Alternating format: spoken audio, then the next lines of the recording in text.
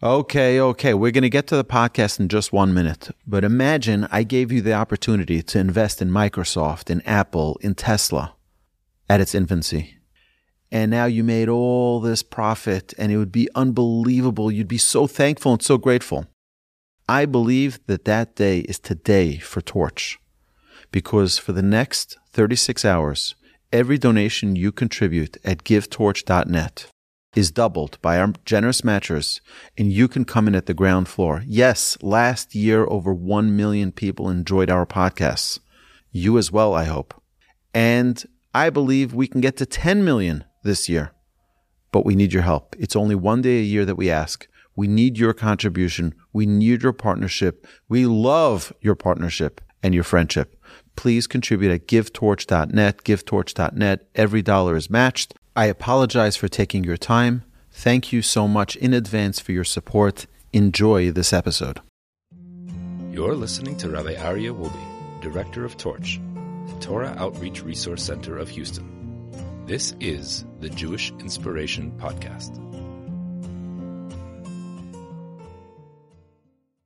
Welcome back, everybody. My name is Rabbi Aryeh Wolbe, and we are resuming the 48 ways, way number 4. Way number 1 was with study. Way number 2 is with listening. Way number 3 is with speaking and articulating the things that we learn. And way number 4 is with understanding of the heart, bevinat halev.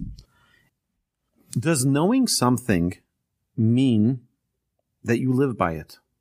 We know all too frequently we have contradictions in the sense that we know that there are foods we shouldn't eat. We want to diet. We want to be healthy. And yet we eat them anyway. We know that there's a speed limit. We're not supposed to exceed the speed limit. And yet, sadly, sometimes people do. We know that there are mitzvahs that we should perform, and we don't necessarily perform them or perform them appropriately.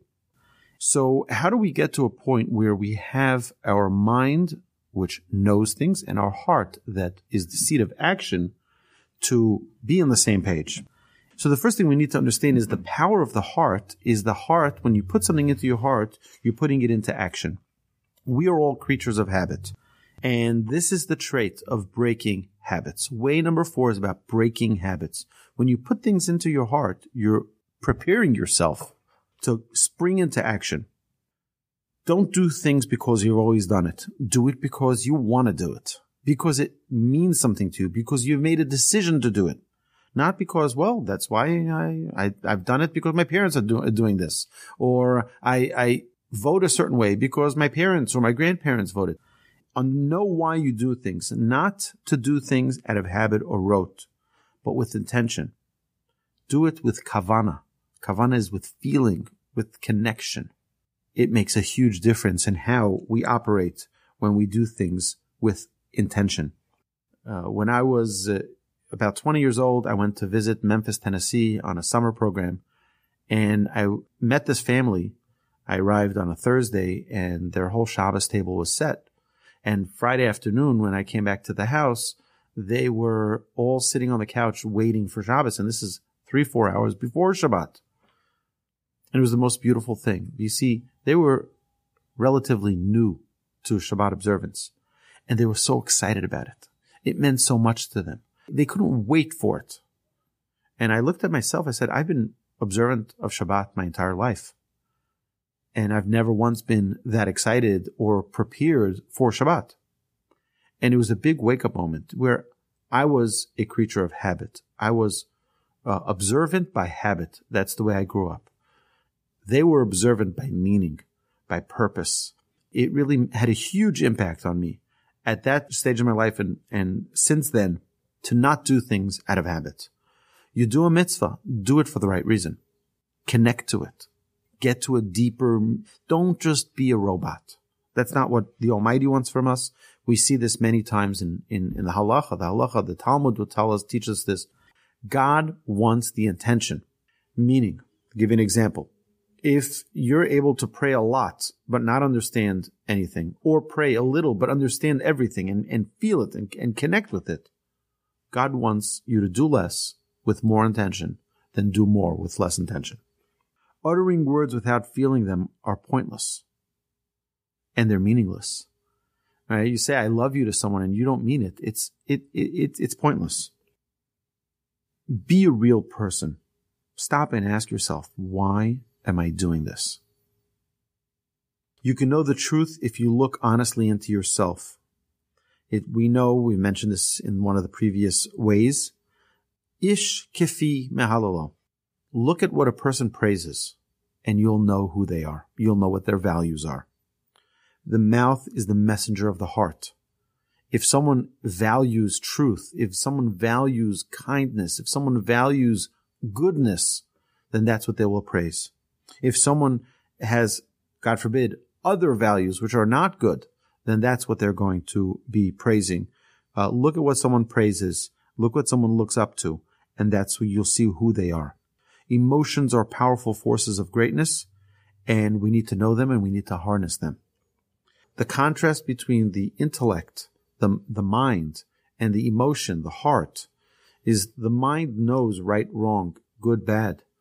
The heart sometimes gets carried away and says, I know this is the wrong thing, but, and we give all these reasons, which are emotional reasons that draw us away from doing the right thing. It's very important for a person, particularly, if you have teenagers, it's sometimes they know that something is right or wrong, but it doesn't mean that they're going to do it or not do it, because they know it.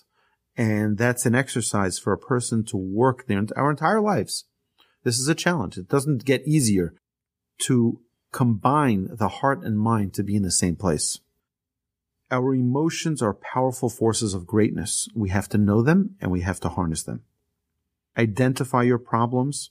It's the beginning of solving them. Don't be afraid of finding out who you really are. You can't afford to wait too long to get to know yourself, because you are the most fascinating person you will ever meet. And the sooner you get to know yourself, and you know what? You may find things about yourself, about your character, that aren't exactly exemplary and aren't the perfect image that you want to be. But you know what? God gave it to you so that you can perfect it. God gave it to you so that you can fix it and bring this person to their completion, to their perfection. If you don't get it straight now, you're bound to make some big, bad mistakes. And sometimes those mistakes can mean spending our entire lives going down the wrong track. I've met an individual who was in his late 60s, and he was crying to me, telling me, where were you 40 years ago, 50 years ago? If I would have met you 40, 50 years ago, my life would have been different. I would have focused on different things. Instead of focusing on my career, on my livelihood, I would have focused on building a family, on future generations. And now what am I left with? I have a good career. I have a good job, but I don't have a family. And he was upset and sad. And it's devastating to see someone like that. We have free will. We have to use that free will as a conscious tool for living better. The mind is so powerful because we can change the way we see life if we're able to connect our heart with that mind. We know, some people have troubles with their health. Some people have troubles with their career, with their children, with their spouse. But if our mind is determined we're going to overcome this, and we put our heart with it, we're able to combine the two and be a tremendous force, but not to separate the two and then we're pulled in all different directions. Many times, parents live vicariously through their children, and they force their kids to careers and lifestyles that they don't want. I met a friend who is a neurologist, and he told me, he says, you don't have a clue. He says, I am miserable every single day. I hate my job. I hate my career. He even said, I prefer working for the sanitation department in New York City than doing what I do. I said, but you're a doctor and you're helping people. He says, but this is not what I wanted to do. He says, this is what my parents wanted me to do. And that's a really sad statement, that someone whose parents wanted to be doctors weren't, made their child, particularly this child, be a doctor because they weren't. And he's miserable. So obviously, I'd recommend that he get the help he needs to find peace with his situation. but it's not a great place for a person to be living their life unhappy. If you know what you're about, you won't let others bother you. They won't let others control you. You won't let others take hold of your greatness. When you know, when you're firm with who you are, then you won't let other people take you down. If you're angry or upset, track it down. What's the root of this anger? What's the root of me being upset? And go to that root and fix it. If you're acting illogically, at least acknowledge it to yourself. Don't live with regret. This is a very important principle. We actually talked about this Rosh Hashanah Yom Kippur time, the high holidays, that regret has only one positive purpose. And the purpose of regret is only for us to improve our lives. But if we use regret to just feel bad about ourselves and knock ourselves down, it's not going to do us any good. Don't live with regret. Use it to propel you forward to be better. Now, know your tools. You got to know yourself, and you have to know what you're made of. If you gave an electrician the tools of a dentist and vice versa, they won't be able to do their job. Every person, every tradesman needs to have the right tools to do their job. Well, guess what? Your gifts and your traits that you have, nobody else has. And trying to be like someone else means you're trying to use their tools for you. And that doesn't work. Sometimes our emotion gets to us. We're like, I want to have a house like them. I want to have children like them. And I want to have a marriage like them. And guess what? That's not you. You have to know you and you have to be you. Some of the ways that we can get down to the bottom of this is asking ourselves, am I lazy? Why? Am I disorganized? Why? Do I get angry? When? Do I ever get defensive? About what? What makes me jealous? What makes me arrogant? Do I have trouble making decisions? Why? Do I lack self-discipline? Do I lack self-confidence? Why don't I take more initiative? These are very important questions, and we have to always remember that the key to sanity is letting truth in. We have to let the truth in. And the minute we let it in and we figure out what's going on here, then we're at peace with ourselves and we're able to propel ourselves forward in a successful way because at least we're in touch with who we are. And the minute we are in touch with who we are, we're able to go great places. So let's take this trait of understanding of the heart and really connect with our essence and combine our heart and mind to become one. You've been listening to the Jewish Inspiration Podcast, a Torch production.